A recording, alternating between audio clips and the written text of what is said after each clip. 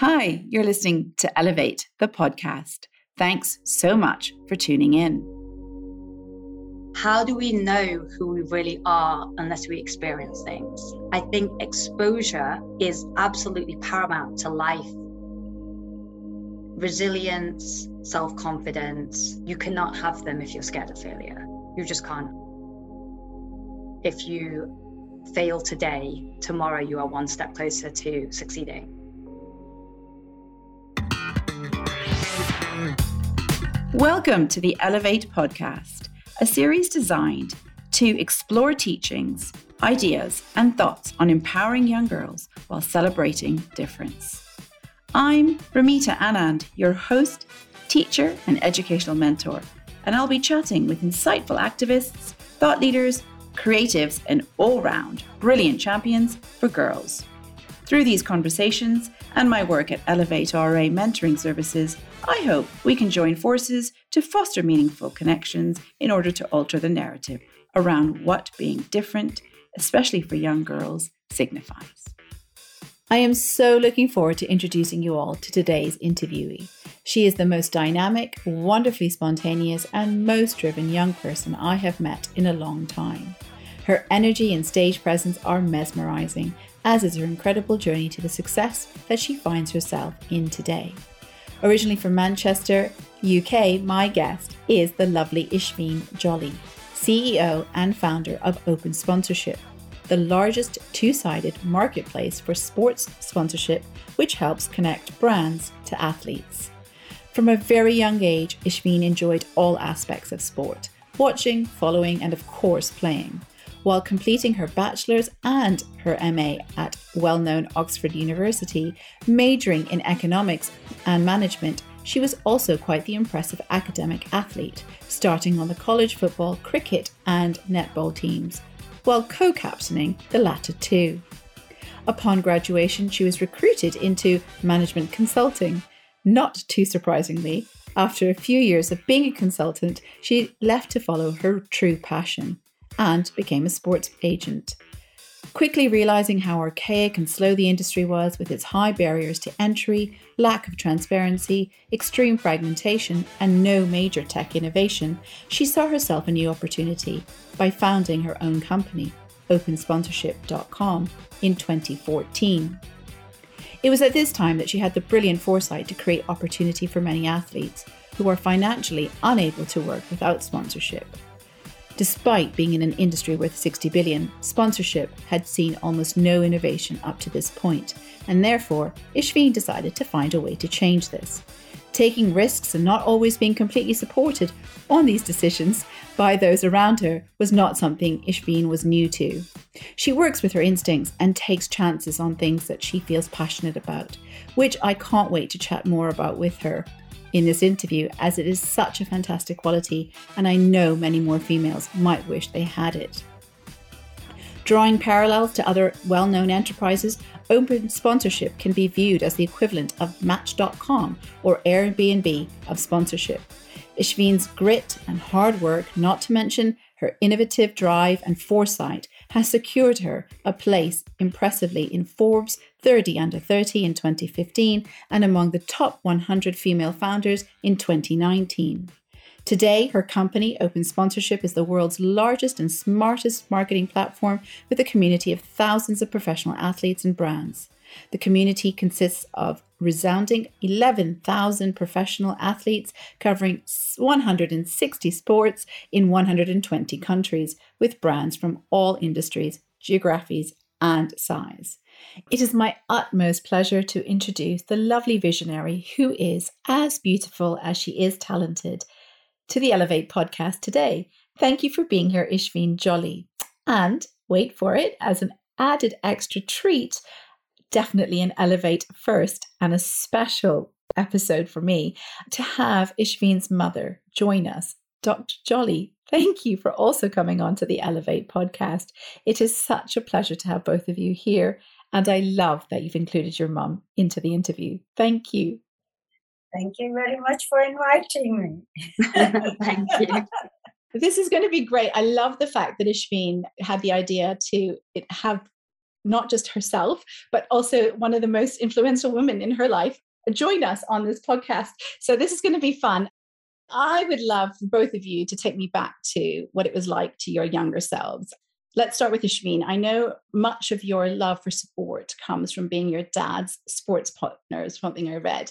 But tell us more about the young Ishveen. And let's ask you, Ishveen, what you felt you were like. And then I'd love to know what your mum's words would be to describe you as a young child. So I grew up like obsessed with sports, playing mostly, watching a little bit, and then they moved live sports to Sky, and as a good Indian family, we did not get cable because we had to work hard and study. So I think we stopped watching, apart from Wimbledon, which probably why so many Indians watch tennis. But I played a lot, and you mentioned my dad and being a sports partner, but I'd say like my mom and I really bonded. Every Saturday morning, she would drive me quite far to school, to my netball games, like rain, sun, snow, shine, whatever it may be. And afterwards, she'd be cheering on the sidelines, and then afterwards we'd take an analysis of the game and whatever else. So I'd say when I think back, sports for me was so important, but at the same time, it was such a big bonding moment with both my parents individually for different reasons, which was really nice.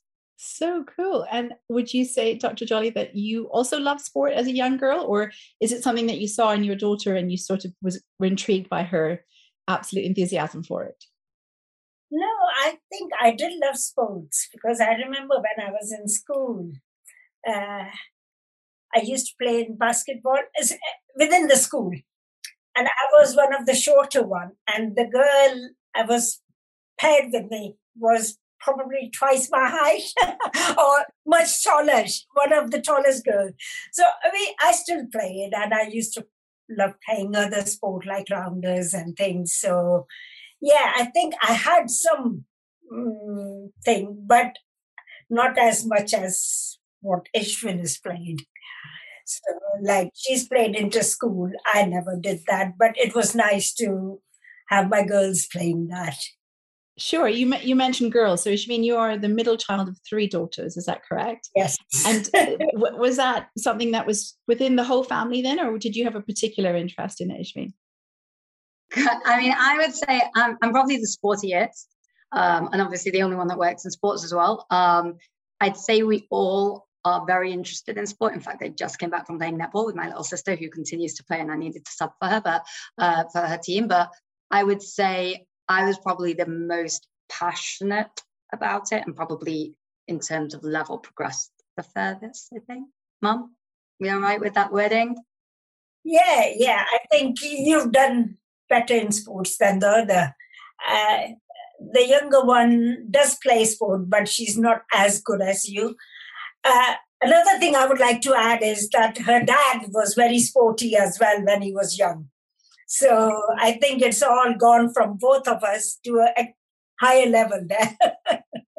Yeah, that's brilliant. And obviously, in my family, if I'm candid about it, my brother we were all encouraged to do lots of extracurricular activities, but we were put in swimming, the girls. We were 2 girls and a boy, and ice skating and figure skating. And my brother was doing ice hockey and soccer, and my sister said, I want to do karate and soccer. And suddenly she was labeled the tomboy of our house, which used to really bother her because she just really loved the sport and didn't want to do Indian classical dancing like I did, or ballet like I had to, real segregation of, even though within sport, what their daughters might do and what their sons. I don't know if you've ever experienced that or something that you find. No, not really. I think we've never thought like that. My girls are not allowed to do this. So, in fact, outside school as well, they used to go trampolining and things like that, which was added thing. And we never stopped them from doing anything they wanted to do, really. Oh, I'd say I think because we have no boys, there was never really a thought of that's a boy. Yeah, there was never a boy or a girl thing. We all played cricket growing up. And I think it's interesting when you hear that when there are siblings of different genders, sometimes it's well, the boy plays cricket and you do dance, whereas we didn't we didn't ever have that. So I think it kind of changes, because it's like, what does a tomboy mean if there's no boy in the family? Really interesting point and a good observation to have made. But I think given that you're one generation almost onwards from me, I think maybe your parents were maybe, I don't know. It's just an interesting thought when I thought about the fact that your three daughters were so sporty and you encouraged them to do whatever they wanted. Now I'd love to know about what you were like as a student, Ishveen. Why don't we start with your mum? What words would you describe Ishveen as a young teenager in high school and then at university? She was very happy-go-lucky, and I think she didn't just concentrate on her studies. In fact, she got away with better marks with studying less compared to her elder sister. She felt she had to study more to get the same level of grades. And Ishveen sort of worked less, but sell through more with lesser work. You were naturally gifted. Mum, going to cause problems in the family over here with these words. No, I think they all have their own thing in different ways, but Ishveen was enjoying life as well and studying as well. Let's put it that way. She loved to do all the extracurricular along with the studies. Fantastic. And what about you, Ishveen? Would you use similar words to describe yourself? Yeah, I think so. I mean, you always think you work hard until you look at what other people are like really doing. And then, you reflect. I was with some high school friends actually recently, and one of them was like, all I did was study. And I was like, how? Like, we didn't have that much work to do. And I think you look back and you think about, okay, well, what are your traits? So I can be hyper focused for quite a long time when I want to be. And I think a lot of, I do have a lot of thoughts on like the education system, and is it absolutely correct? Does it really serve us for future life and being the people we want to be?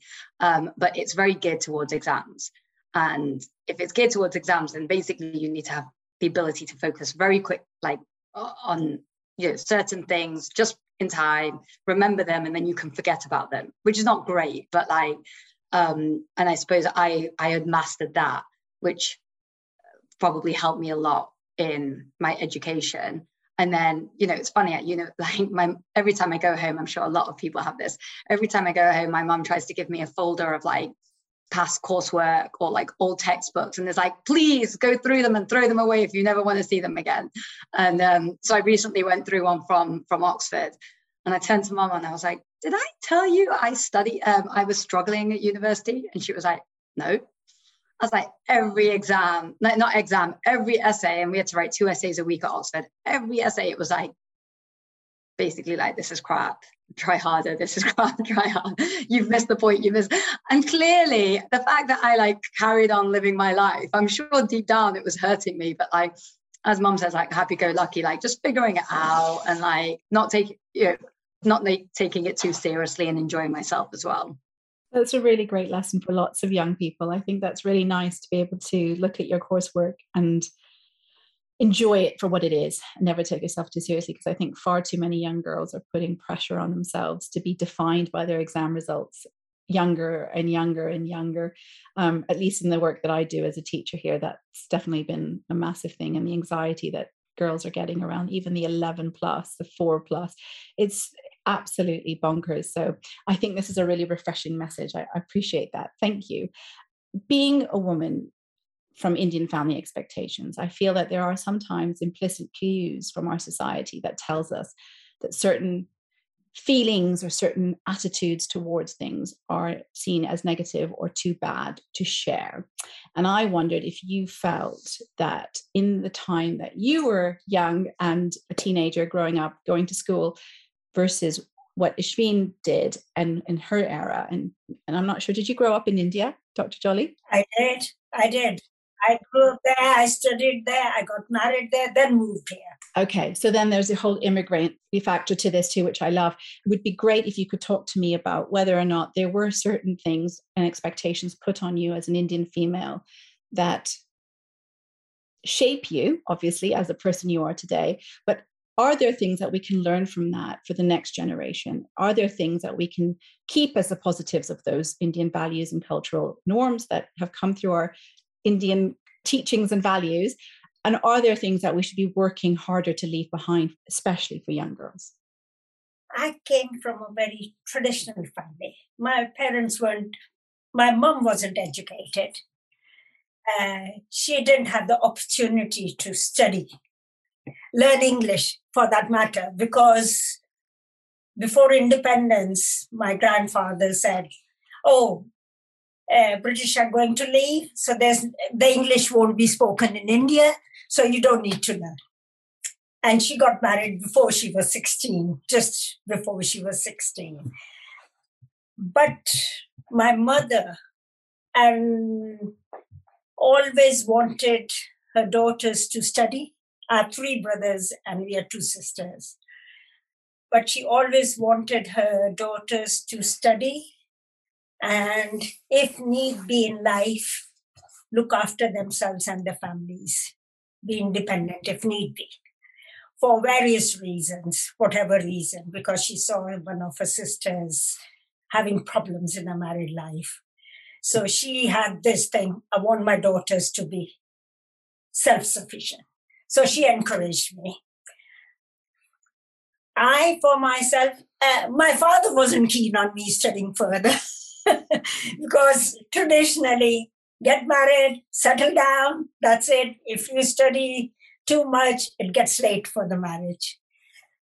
And for some strange reason, I come from a business family, but I wanted to be a doctor even when I was in primary school. So when it came to the crunch, my father wasn't keen, but I said, I'll try once for the admission. If I get in, I'll go for it. I will not attempt a second time any entrance exam. My luck is bad luck or whatever, I got through. But then he was very proud of it afterwards. I don't think he would have had it any other way after that. So, yes, I think my mother was very motivating for me. I love that. That's amazing. Where I lived, there weren't very many female drivers, car drivers in the town. It was a small town. But my father encouraged me to learn driving. My mother encouraged me. And I was one of the few female drivers you could see around the town. So in that respect, my father didn't say anything. He wanted me to learn. So, and my mother didn't know any driving, but she would say, come on, let's go. You can drive. I was a new driver. But she sat with me as if I had problems, she would take over, but she didn't know ABC of driving. So she was a great motivating factor for me. So in that respect, that's what I carried through, that my children at that time, whatever, when I got married, they will not be held back from anything. So I'll encourage them and let them do whatever they want. And I think their father as well, the girls should be independent. They should do whatever they want to do. That's absolutely beautiful. I love the fact that you had all this gravitas from such a young age, but you were supported and championed by your parents, by your carers, and that is everything what you need. And I love the fact that you've illustrated how it came full circle for you when you were a mother, that the same things were instilled. And I think that's a cycle that sometimes we get stuck in if the modeling is of a different ilk. And how do we break that cycle, and how do we get into that harder part of? In that respect, I would like to bring in my mother-in-law as well. When I was going to get married, she wanted a daughter-in-law, because my husband's also a doctor. So she wanted a daughter-in-law. So when it was arranged marriage, but when it came through, she had no hesitation. And she never held me back from progressing further. In fact, she was a great help when the girls were growing up, because she was there to look after them. But again, it's so interesting that you had to jump through that first hoop. You had to prove your status by being the doctor before she accepted the rest of your amazing personality, I'm sure. my husband had 3 brothers. I'm the only daughter-in-law in the family. His brother didn't want a doctor wife. So it wasn't that it has to be, but it was an ambition to have one. Sweet. Again, that's a lovely, lovely insight into how some of these arranged marriages work and some of them don't. But I love the fact that you've spoken to it. What about you, Ishveen? Do you feel that some of our cultural values have had some sort of implicit norms that may have shaped who you are and maybe stopped you or hindered you either in your career, personally, professionally, to show up as your authentic self?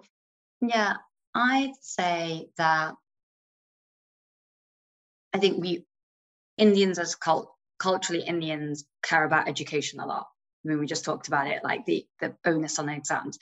And I think that is amazing to a certain extent, because ultimately still education, at 11 years old, all 3 sisters went to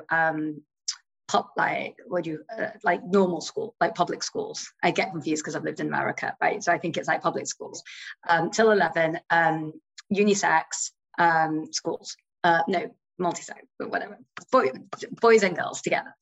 At 11, my sister was already at a girls' school, private girls' school, and I cried and cried and cried, did not want to go. All my friends were going to the school down the road, like absolutely hated it. And then, my parents really pushed me and like essentially forced me to go, which is fine.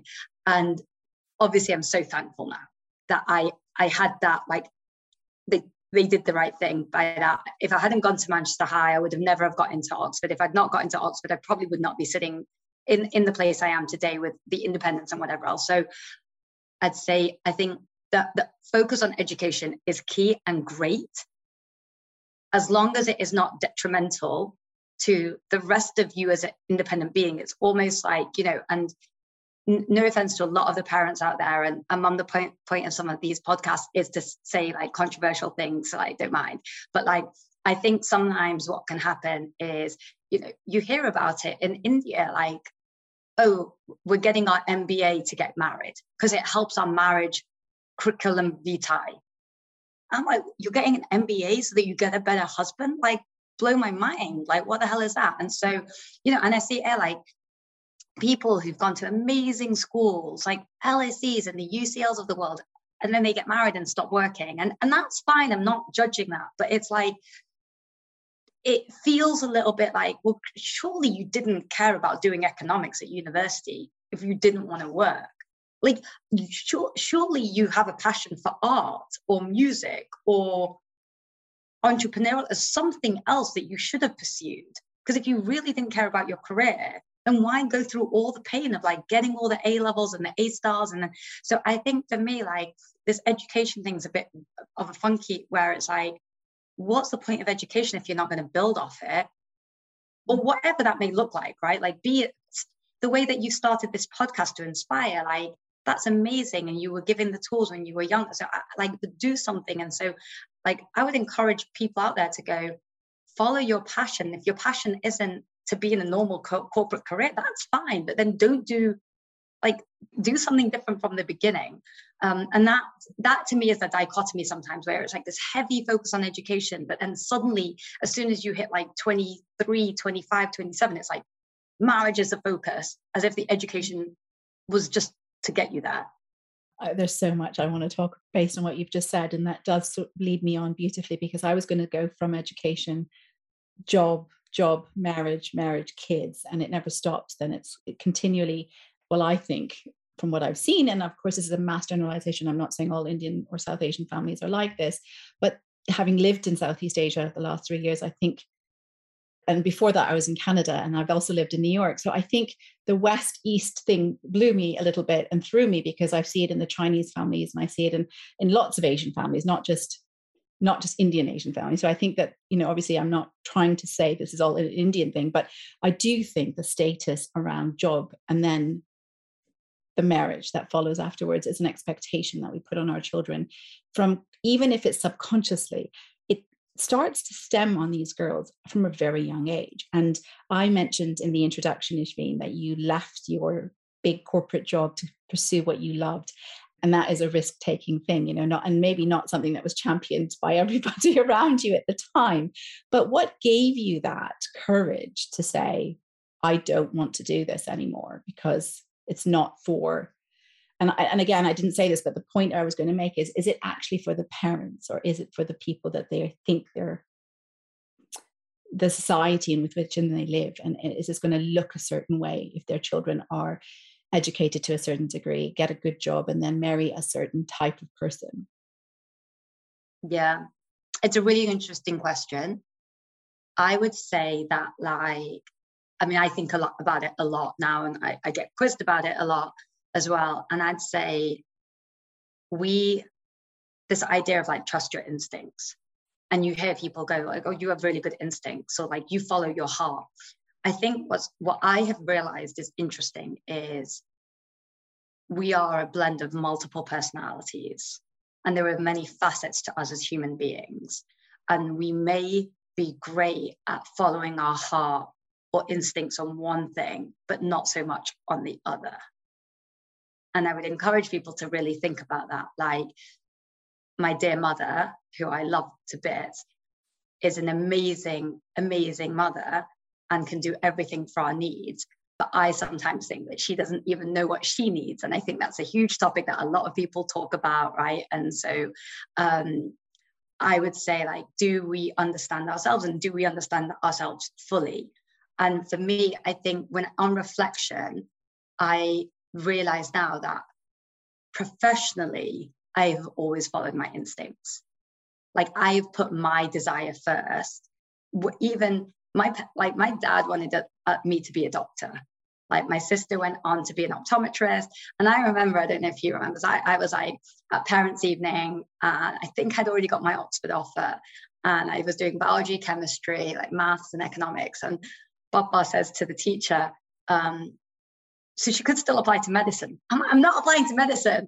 I literally almost fainted in the dissection class. I had to leave. I'm not going to be a medic, right? And so, I knew that okay, I want to study economics. That's my thing. And then I left and I interned at Ernst & Young. I was I don't want to work at a big company. That's not my thing. And then Javelin Group, after literally a year and a half, I was this is not my thing. So I think I'm so in sync with my professional intuition, but frankly, I don't think I have been as in sync with my relationships intuition, or my personal intuition, right?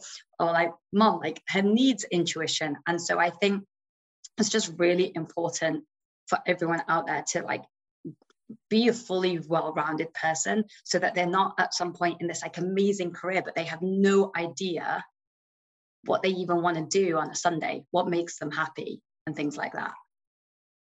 That's such a valid point, and such a wonderfully insightful way to think about our whole selves. And I think women particularly, and then women of color or minority groups, can sometimes fall under that pressure, or that pressure cooker even more in some big event. Sometimes it takes before they actually take a step back and think, oh, why did that just happen? And what were the events that led me to this? So my mission is hopefully to get into those teen years where the girls are forming their identities, and they're at that impressionable time, so that they can maybe take Ishveen's advice and look at all the bits of them that make them happy, and what drives their purpose or sense of purpose. And they don't need to, I don't mean to say that you have to have it all figured out and you need to know you want to be a doctor at the age of 14, but I just mean look at around you, try as many things as possible, and see what you love and what you don't love. Yeah. And I love the fact that you were obviously a go-getter and you did what you wanted to. I think sometimes it's a blessing and a curse. A lot of Indian kids never need money growing up. We don't need to work. And it's so beautiful, right? That I don't, money just appeared, food just appeared. We didn't have to, that's right, we could concentrate on studies. But at the same time, sometimes when I meet people who grew up in Europe, or even in England, who had 10 different jobs, they start forming opinions about I remember I got a job as a bank cashier thanks to mum, because it was her patient that got me in, and it was and I wanted to be a waitress. That wasn't allowed. admittedly, I probably shouldn't have been a waitress. If you look at my kitchen, like I wanted to work in a shoe shop. That wasn't allowed. Like, whatever. Like I wanted to do something at Tesco, do cashier. Like that wasn't. And so got a job in a cashier. And I remember sitting around and looking at people and I was like, this is your life. Like you're going to be in this role for 20 years. And there's not like, that is a great job. But cashiering is a great job. But I knew something within me was like, God, I would not want to, this is a great summer job. And I think because we're quite shielded as kids, we don't start forming these opinions about what we do and don't like ourselves early on enough. Right. And I think that is something that if people are out there, I'd be like, go tell your kids to get lots of like little jobs so that they can realize, do they enjoy sales? Do they like social media? Do they like this? And, that one job probably defined so much of me that I was like, I never want to be in a job where like, I'm going to do the same thing every day. Because it was great for summer job, but I'm sure I came home to mom and be like, I'm really good at this, but this is boring. Like it's fun, it pays me. So I think there's something around that we're not exposed a lot as South Asians to a lot of things. Yeah. And I think it's getting even more sheltered. I think lots of children. I mean, there's a whole thing called snowflake kids, right? Where they're so sheltered because of the dangers out there, and mommy calls an Uber or daddy calls an Uber, and they don't understand how to read a map or get on a bus. They swipe to pay, they snap their watches to get groceries. It's incredible. I used to count my quarters to make sure I could buy my after school snack. So it was a real thing to have allowance and things. Yeah. So I get that. I think there's definitely work ethic and determination and putting in that quality time of getting to know your hard work. Have you got something to say, Dr. Jolly? Go ahead. I just like to say something. Sure. I know you're saying you weren't allowed. She says she wasn't allowed to do these jobs, but she had certain ideas, okay? And because she could talk a lot right from the beginning, she was a good speaker. And she said, oh, I want to be a lawyer. And her dad said, no, not a good idea. Because as a GP, he had a lot of patients and their children had grown up to be lawyers, because you see families throughout in England. So he said, there are a lot of lawyers who don't get good jobs. So I don't think you'll be happy in it. Then she thought she loves maths, so she'll become an accountant. And then we managed to get her to sit in with an accountant for a couple of weeks. And she said, no, that's very boring. I wouldn't want to do it. So I think there were some options that were excluded there. No, Mom, I'm not complaining about you. I'm saying you didn't let me work in a shoe shop selling shoes. Like, it's absolutely fine. I think, how do we know who we really are unless we experience things? That's all. Like, how can we integrate with society and get on with people who are different? Like, a lot of people ask me why do you think you're successful to me? And I say, it's because I have the ability to work with so many different types of people. And I think India really helped with that, right? Like working with such different personalities. When I worked in a cashier, there was such different like, I think exposure is absolutely paramount to life, personal and professional success. And I love the fact, Dr. Jolly, that you say your husband took the time to reflect on Ishveen's personality. A lot of parents may not actually look at the child in front of them. They parent from their own place of fear of everything else around them, and they don't look at the child that's in front of them. I think what you've just illustrated there is that he actually took the time to understand what kind of person she is and try to guide her into a career that might be. So I'm going to give him points for that. I think he would have loved if one of the daughters had graduated as a doctor. Okay. But I didn't have anything like that. I didn't feel like that. I thought they should do whatever they want to do. So I never said to any of them, you have to be a doctor or you should be a doctor. So, yeah, but you can try and guide them. That's all. That's true. That's true. So then I'm going to ask both of you this question. Why don't we start with you, Dr. Jolly? You can tell me first. Do you think women can have it all? Are you in the camp that some things just have to give in order to pursue others? in the current climate, you can have more than what you could have, say, 40 years ago. It's a great answer. Yeah. Yeah. You can have it all if you have a lot of money, maybe. Because if you have kids, then that's where you have to strike a balance sometimes, I think. But yes, I think you can still have it all, but there are not very many women who can have absolutely everything they want. And is that, do you think, because the system isn't, I listened to Indra Nooyi talk about this a lot in her days of working as the chief executive of Pepsi, and how she sacrificed her fitness and her health and raising her children. She wasn't there for a lot of the young ages of her kids growing up, because there were not enough companies supporting women in the workforce who were having children. I don't think that's changed huge amounts either. As a doctor, did you find that you were able to do more of the child, all the things? Not if people don't want to have children, that's fine too. But I meant, did you feel you were empowered enough to have the choice to be with your kids when you wanted to be with your kids, but pursue your professional life when you wanted to pursue your professional life?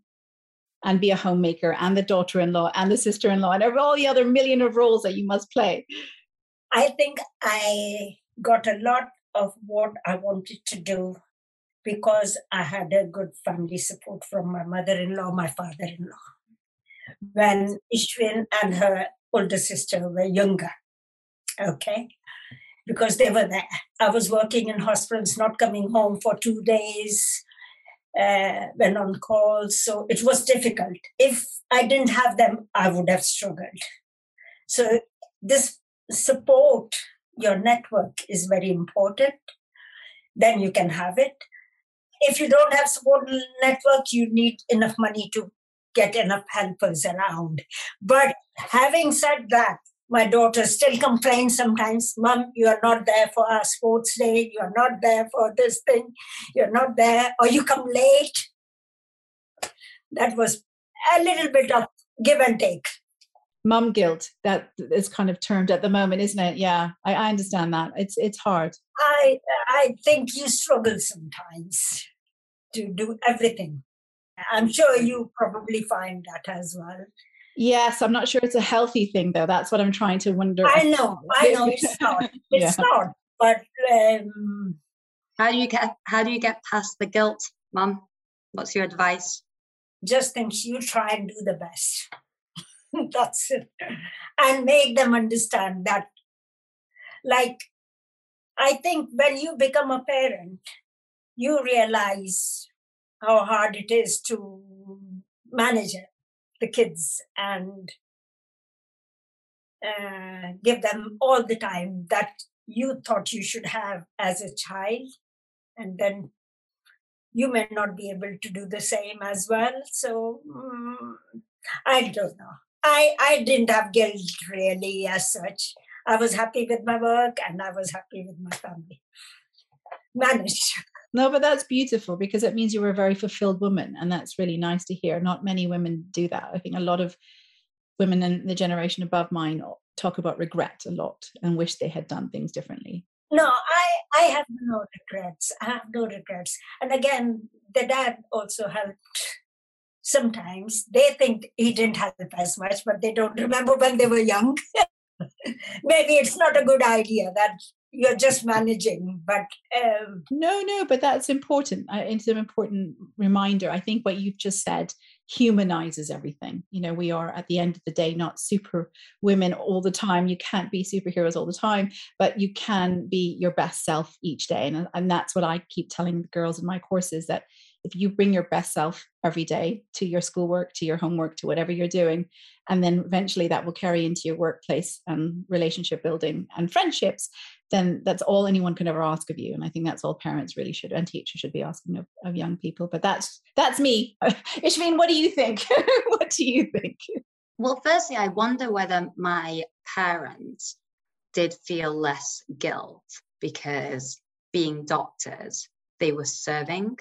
And I think sometimes maybe the guilt is higher in like a corporate role where you feel like you're not serving. Like I remember I read something once and I was like, as a doctor, like you're literally, your day job is like fixing people. So your work is so meaningful. And for a lot of us, I think we question, is our work meaningful? Are we actually changing the world? You know, that phrase, well, we're not saving lives, so it doesn't matter if we could, like this job they are. And so I do wonder whether there's something about doctors, like whether mum would have had more guilt working as hard as she did if she wasn't doing something so noble in her day job. So firstly, just the thought, I don't know.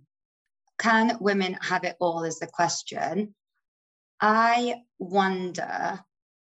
So no, I definitely don't think all can be had. I think there's probably a lot of questioning around what is the priority. Like if you're like, okay, can you be a very, very, like as mum said, like if you have enough money, but that means a lot of women would be like, well, that's not great because then I'm not attached to my kids, right? And so it's like, can you be super attached to your kids? Can you work in a really like sexy corporate job? Can you have a great relationship with your husband, have friends, have time to work out, eat healthy? Like, absolutely not. But then I'd say like men probably would say, well, I can't have it all either, right? Because like I want to have and I think COVID has shown that just as much, which is like, there are a lot of men who do want to have a great relationship with their children. They've, for the first time, woken up to the fact that like, oh my God, staying at home is hard. I wish I could help out more. We hired someone for our team. Our head of UK is a man, and he just had his first child. And I would say he's interested at being at home as much as his wife is, and being present and enjoying that moment and doing it together. So I think the whole mindset shift, I think the system is completely broken for maternity and paternity. But as a business owner myself, it's really scary to think that I bring someone on who could go away for a year and not be present on maternity leave. But then the problem is like, okay, now if I share that burden with a man, like, wait, he's going to be away for a year. Like, so I think the whole system is completely broken. I don't even know what the answer is, which is like so tough. I think that we probably need to think about what is all, like what, and it goes back down to like, what is important to you? I don't think there are many people out there who necessarily care about every single one of those boxes. So let's just decide which box you care about, and be okay with your journey of, if kids is not your thing, that's okay. Or if kids are, but it's not to be 100% present because you care about work, fine. If work is not your thing, even though kind of counter to what I said about like the job thing, but my point wasn't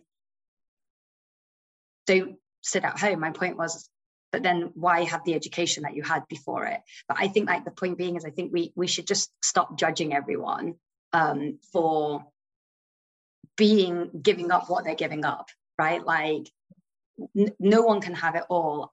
But what is all? Let's reframe that and let's live for like what your journey is. And I remember like I recently went through a divorce and I was like, right, I'm going to get off this path and get back on. I'm going to find someone and then I was like, wait, why is that my path? Why does that have to be the path? Like, why can't we be on a different path? And so I just think let's everyone have, what I hope for the next generation is that everyone has their own path, and all doesn't mean all of those things. All means like happiness for yourself. Yeah, and you define that for yourself. And I think until we spend time reflecting and spending more time thinking about who we are as people, we can't really work that out. I think if we just keep hearing things from society, schools, educators and parents, that you're building up what I call the perfectionist girl who gets formed really young, and that though for that type of personality, ticking every one of those boxes becomes a priority, and they burn out when they can't do it because it's just not, we're all imperfectly perfect. There's no such thing as perfectionism in my view. But yeah, I think that's really important. Okay. So Ishveen, in your work, you talked a little bit about your organization, and I introduced a lot about it in the introduction. You do acknowledge that it's never an easy fight for women, especially in sport. We've talked lots about all the other bits. Let's talk about work then. There's a constant need for women to prove and stand up for themselves, especially in male-dominated industries. But that hasn't stopped them. You think there are women that are succeeding on every level, particularly in sport. And I think we've seen wonderful examples of that recently in the tennis and the Olympics. It's been great. But I wanted to know that you suggest that from your personal experience, that you understand the importance of helping guarantee females, especially female athletes, what they deserve. and not just the bare minimum. And I love this idea because there's been so much chat about tick box and, gender equality, and must bring on somebody into the board that's female, or we must hire someone based on their gender. And I think that's also causing slight controversy. And I'm sure change is happening. I'm sure change is coming, but maybe not fast enough for girls and women. I would love to know what you'd like to see change for girls in this world, in this space, in the near future, and how do you propose we do it? Okay, just so I understand, in the business of sports or in the playing of sports? Your background now is business of sport. So why don't we go into your business of sport? So I'll give you some reference points. We put out a head of UK job. I must have got JD. We must have got over 100 applications. Not one woman applied. Our head of UK has now hired 2 people in the UK. Obviously, most of our company is based in America. 2 men. And I'm like, we need to bring on women. And he's like, I've literally not had one application.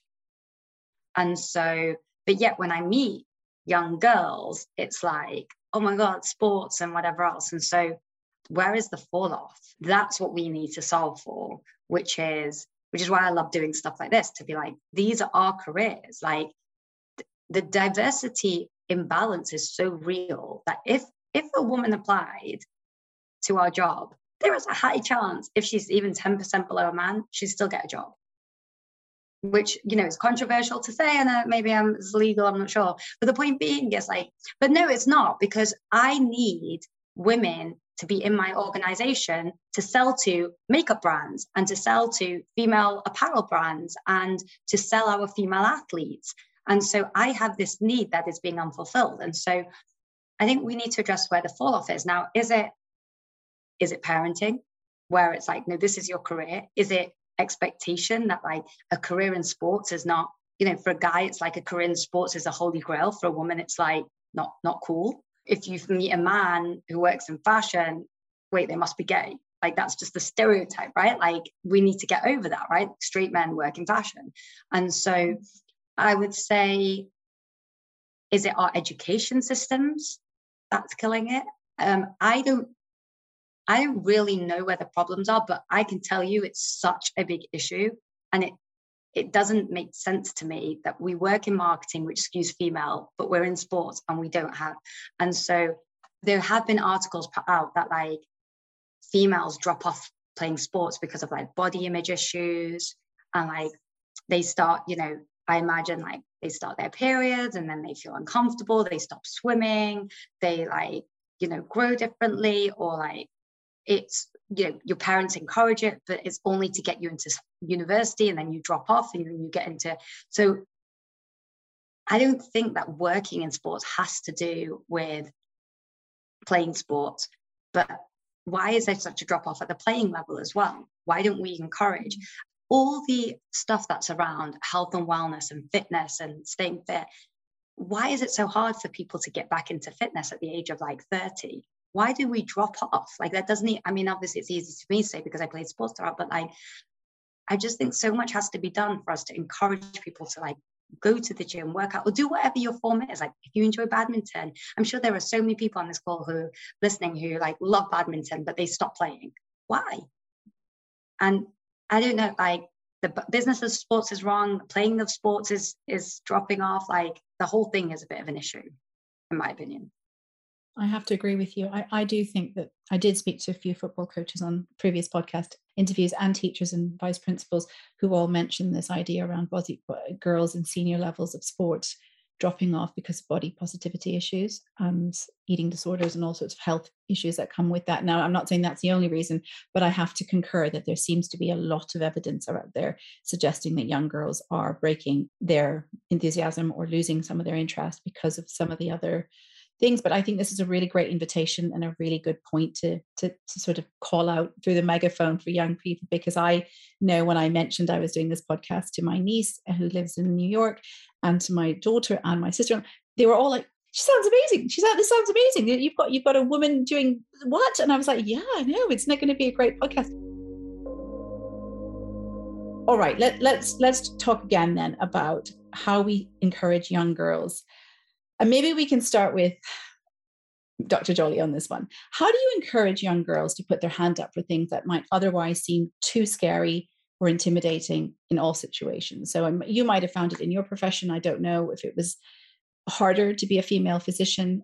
And I know for you, Ishveen, for sure, this does talk a little bit about the experiences you've had and working in a male-dominated industry. What are the ways we can tell females to not feel so scared? I think in certain fields, it's easier to be a female, like doctors nowadays. You hear in medicine, there's more female candidates than male sometimes, intake in the colleges, medical schools. But there are other fields where there is less of intake, like engineering. I was reading an article the other day about a female engineer involved with the Shard. And she's from Mumbai. She's come here. And she said when in India she was studying, the ratio of men to women in the engineering college was 3,000 to 18. So like engineering is one field, sports is another. There are certain types of professions where females don't go so much. But I think the way to promote it would be like if there are female athletes, you always read more in the papers and in the media about male athletes, male sportsmen, rather than female sportswomen, except a few, like top tennis players or whatever. But generally, they don't get so much publicity like the males get. So I think that probably has some effect on the females, like not thinking it's a viable career or not as good a career or whatever. That's one thing that I think if there is more publicity around the females in these fields, it would be helpful, more helpful. If you can't see it, you can't be it. Fair enough. There needs to be more representation. Yeah, you can't see them. So there's no role model for them to follow. Not as many. Whereas for men, it's easier. They see sports person everywhere in the companies, in the like advertising or whatever, sports agents and things. They're all mainly men you hear of. You don't hear so many females there. Yeah, no, I have to say I was completely taken aback when I read Ishveen's bio when I met with her a few weeks back. I was like, oh, how amazing. And not just a female, but she's an Indian female. I was literally like, my chest was bursting with pride because I could see someone doing something that I hadn't, maybe my subconscious bias got to me about what that role looks like. In my head, probably it was a male. And similarly, you know I was recruited into some of the schools I was because I had a science background and we couldn't find female science teachers. There are things that are still hard for people to fulfill. But yeah, I mean, in terms of putting your hand up again, Ishveen, do you want to speak to that a little bit? I think what could be, like, you know, the phrase imposter syndrome, and obviously it's usually used towards females, right? Like the idea that I don't deserve this, I don't belong in the room, and whatever else. I think it'd be interesting to know, like, if you did a survey among 9-year-old girls and boys in a class, and like you showed a company like open sponsorship, and let's say at 9, there's an equal amount of love for sports between the two. How many of the little boys would be like, I could work there? And how many of the little girls would already be like, oh, no, I can't work there? I wonder what age there's like that stat that when a guy reads a JD, even if he's like 70% qualified, he's like, I could do this job. When a girl reads a JD, even if she's like 90% qualified, she's like, she'll find the one thing that she can't do and be like, oh, I couldn't do this, right? And I wonder whether there's a lot of like, I shouldn't have worked in sports. I was a management consultant, right? Like I had no business moving to India and like becoming a sports agent, selling sponsorship. I had no idea what I was doing, but like, obviously that was like the whole point of my talk. Like I backed myself and I don't know where that came from. Obviously, I'm sure it came from my mom and my dad, and it came from their parents as well, and like their journey. And then also I think like, you know, growing up, like you hear about my grandparents went through partition, right? And then they went through 1984, My parents went through changing country and racism as, turban wearing Sikh guy, wasn't allowed to play hockey and whatever else. Like, what's the hardest thing I've had to face? Really look at what they've gone through. Nothing scares me based, if they did that and survived and flourished, I'll be okay, kind of thing, right? And so I think, like, is there a mindset among, with like these girls who they're not reaching out, they're not trying to get internships with us, they're not trying to push themselves forward. We had one Indian girl come and intern for us, and her parents like knew me from Gurdwara in New York and encouraged her to apply because she played soccer. I don't think she would have reached out herself, and she was so quiet, went to Brown or something, great school. So I think, like, can we encourage our girls to say, be like, you want something, go get it, go write a cold email, go fight for it, because the guys are, right? They believe that they can work for a Formula One team or Man United. What's your dream? So true. So that kind of ties us beautifully back to the Elevate 5 superpowers. And one of them is resilience. And I was going to talk a little bit about that, and confidence. Ishveen, can you talk to me about this whole idea? I love the fact that you use that phrase, you back yourself. So it all starts with a bit of self-confidence and confidence in one, and growth mindset is something that I work on. So if you were to look at the 5 superpowers that I talk about, which are confidence, empathy, resilience, emotional intelligence, and kindness, which is what I feel is really missing in some of the school academic curriculum and in shaping the girls that we want to have in the future working for places like yours, to have that go-getting attitude. First of all, maybe your personal reflections. How did you find ways to back yourself up? Maybe that will shed some inspiration for others listening. Or do you have any advice for parents, Dr. Jolly, on how we can raise more girls like Ishveen who do go and back themselves? First thing, let them do what they want to do. Don't restrict them. Don't hold them back. And I know we do sometimes, but then I think it's in a way of guidance, not because we don't want them to go forwards. And second, I think parents should always be talking and encouraging girls that they can do better. They can always go above the normal, let's say, ceiling, to break the ceiling. I think that's the way forward. I do think that sports played a big part in me not seeing, and I think we're probably more aware, like back in the day when I was growing up, there was like no social media, right? And I don't think it was talked about as much, like the difference between girls and boys. It's a good thing now because it's being corrected, but it's also a bad thing because you're basically brought up thinking about it, right? Like it's a constant, thing where like, and sports, joked about this before, like I got long hair, I wore a plait, I wore glasses, super geeky, but I was captain of my netball team, and therefore I presented in assembly, and I was therefore cool, and that's not a good thing to say, but like, I was accepted and whatever else, right?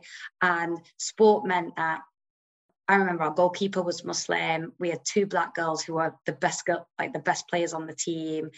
Myself, like a few other like white chicks, and we were all the same. In fact, people have joked about this. Like in America, you always want to be the black kid until it's like you're 16, and then you never want to be the black kid, right? And so it's like, when does that happen? And so I suppose I've never seen gender, color. I've never, and that's very fortunate to be able to say that like I went through an education system that didn't highlight that. And then obviously going to Oxford, like I saw, you had, the biggest difference to me was like some people had done a gap year and they were 1 year more mature. Like that, I remember being like, oh, you feel different to me, but nothing else felt different to me. And I think sport did that, but like music probably does that, right? Like if you play, and that's why the extracurricular, I think people think they're ticks for your curriculum vitae. They're not. They teach you things about who you are and like standing up, like, communicating and whatever else. And so when I think about me going to India, like I wasn't fazed because I didn't think like this is going to be a man's world I'm entering. I didn't think sports was a boy's world. I just like sports is my world. And out of those 5 superpowers, what would you wish you had been taught more of as a young person, or if there are any at all? I think kindness, and 2 reasons. kindness to yourself is huge, something I'm doing a lot more on now. But I even think kindness to others, you know, the flip side about being slightly jock sports was I probably didn't notice. Today, if I go to an event and I see someone standing by themselves, I'm the first person to be like, come over here and join. Like, I'm very attuned to like people being left out. And I think as kids, we're not that great at it. And then even in my workplace, like I could probably be kinder to my colleagues and whatever else, but it's kindness. But then on the flip side, I'd say it's also, there is a perception that I might be being firm, but I'm being seen as a woman to being so harsh. Like sometimes my male counterparts will say to me, I'm like, if I said that, I come across as an absolute like, you know, bitch. Whereas like, you just seem like you know what you're talking about. And so I think what would be interesting about those traits are, how do they adapt for women versus men? I think we all have a lot of emotional intelligence, but sometimes that's a bad thing. We're too in tune with everyone else to the point that we're not inside. Whereas like men are, you know, and that's not a bad thing. They can sit down and have a great chat about sports and whatever else and like just get on with it. Whereas we're like, oh my God, you must be upset, like talk about your feelings. And sometimes you don't want to do that. And so I think it'd be interesting to think about like if you drew out those skills and like as a guy, as a girl, where can we correct the over and under in them? Absolutely, yeah. There's definitely space for all of us to be working on those and looking at where the differences lie. Yeah. And what about you, Dr. Jolly? What would you say out of the 5 superpowers, one that you wish you either had more of or were taught more about when you were younger? I think kindness, empathy are important, but empathy we learn in a job as well. But self-confidence is another one. I think you have to have confidence that you can do this. Yeah, but I have to say, in my personal experience, I have a young boy who was diagnosed with autism, and I have to say he was very confusing to diagnose him when he was younger. And there were very few doctors I met with empathy. There can be, yes. Okay, you said that. I know. When I was working, I was in a group practice, and there were some that even I could say they didn't have as much empathy as some of the others. And having said that, nowadays, some of the younger doctors, you find less empathy than the older ones. That's my personal experience from working with different people. Empathy is very important, really. But I think self-confidence is also important because you have to have that confidence that I can do it. I can get there. I'm going to just pick up, Rumi, to what you just said about failure. And it's actually, I think it's so important about resilience, self-confidence, those two especially. You cannot have them if you're scared of failure. You just can't. And I think we are brought up so much of like scared of failure. And there's a beautiful quote, which is, if you fail today, tomorrow you are one step closer to succeeding. If you try and put off doing something tomorrow till next week because you're scared of failure, that is another whole week that you are closer to failure than like if you just did it today. Right. And then the other thing is, like, I think a lot of people are stressed a lot. And I do personally feel like you are stressed because you don't have a plan. You're not actioning. And again, the stress comes from the fear. And so I would say another thing is like when I left consulting, I was like, what's the worst that's going to happen? I'll come back to my job. Like, honestly, what's the worst that's going to happen? And I think, again, guys are less scared of failure because they have the confidence that they'll figure it out. Sometimes I see this, like, you know, it'd be interesting to have a look at turnover.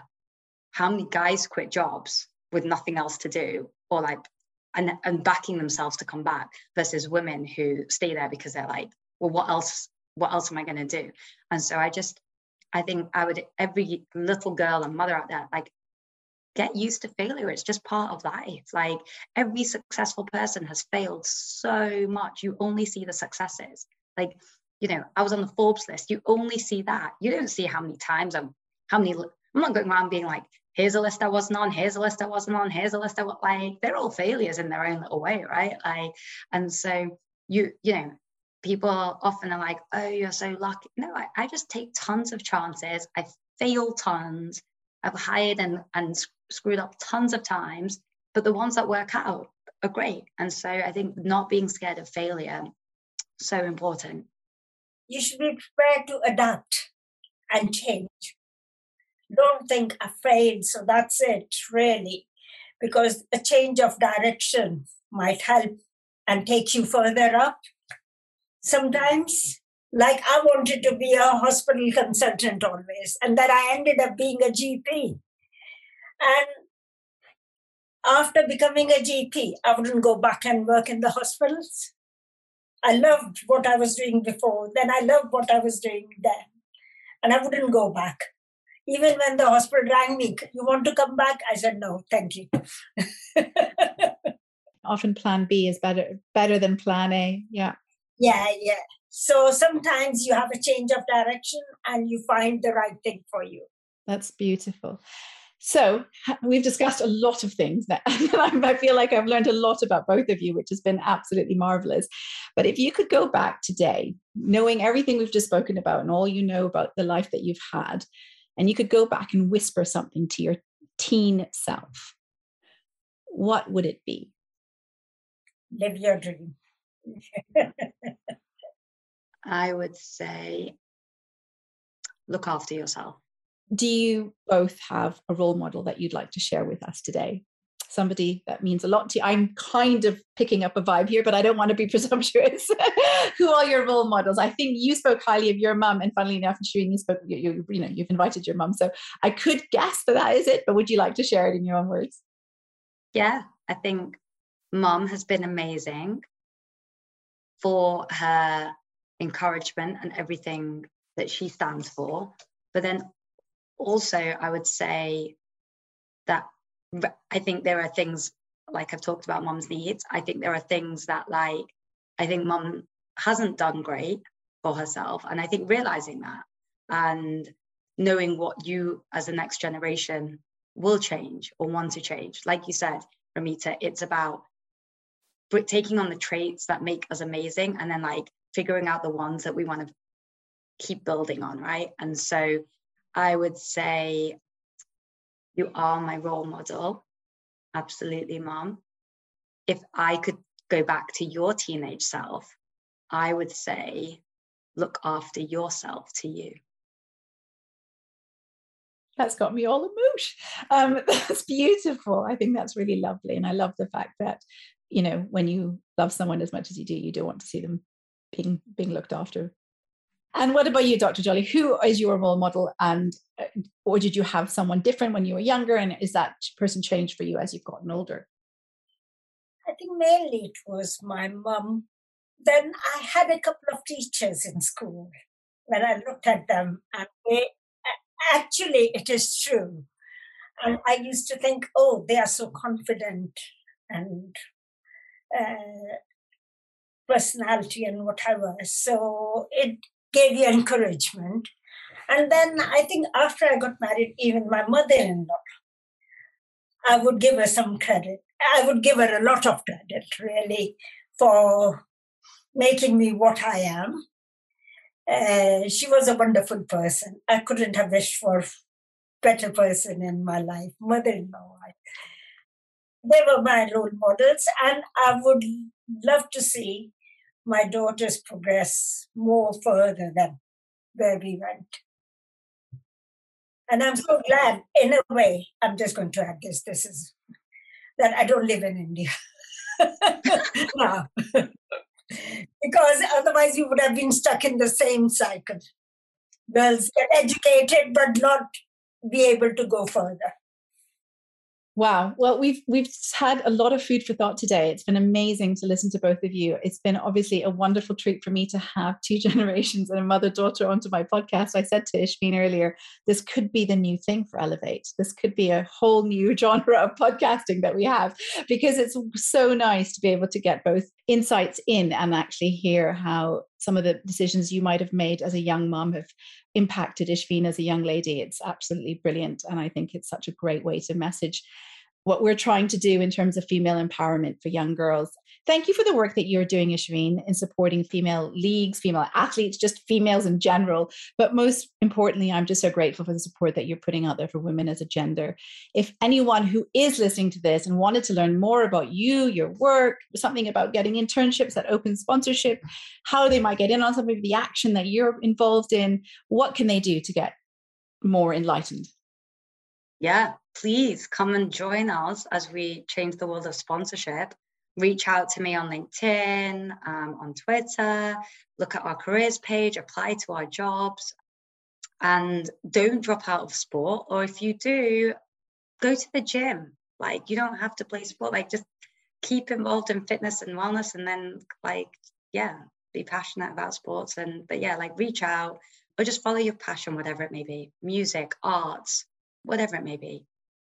Yeah, I love that. And just a reminder again of what we talk about so much about the neuroscience and the brain science, and maybe you as a medical professional can attest to this, but there's just so much out there about how physical health keeps helping our malleable brain stay strong, and we can't be resilient or confident if we don't have strong brain organs. So I think I cannot validate your point more, Ishveen. It's been such a pleasure to have you on the podcast. Thank you both for joining me so much. I will link your website in the show notes. So look up Ishveen, find her and look at the great work that she's doing and be inspired. I certainly was. Thank you. Well, thanks for having me and Mum on. I'm sure it was like different of a format, and thanks for all the work that you're doing for kids and their mothers. It's really good. Oh, thank you. We'll speak to you again soon. Hi, it's been a while, and I wanted to thank you for your patience. Since the last set of conversations we've released, I've published a book. I hope you already know about it, maybe even have it. I would love for you to share my new book, Girl Elevated, 5 Steps to Empower Young Girls to Be Their Best, with others, teachers, parents, coaches, your friends, anyone who works or is raising young girls. I hope this resource will be something that will be useful and helpful to many. If you have had it and you've enjoyed it, leave me a review on Amazon, because that will help lots of other people find this resource as well. Thanks so much for all your support. And that's everything from us today. Thank you to all of you for joining in and being part of these very important conversations. I hope you will continue to support our cause by sharing the podcast to raise awareness with others. If you get a moment and could rate and review the podcast, I would also be hugely grateful.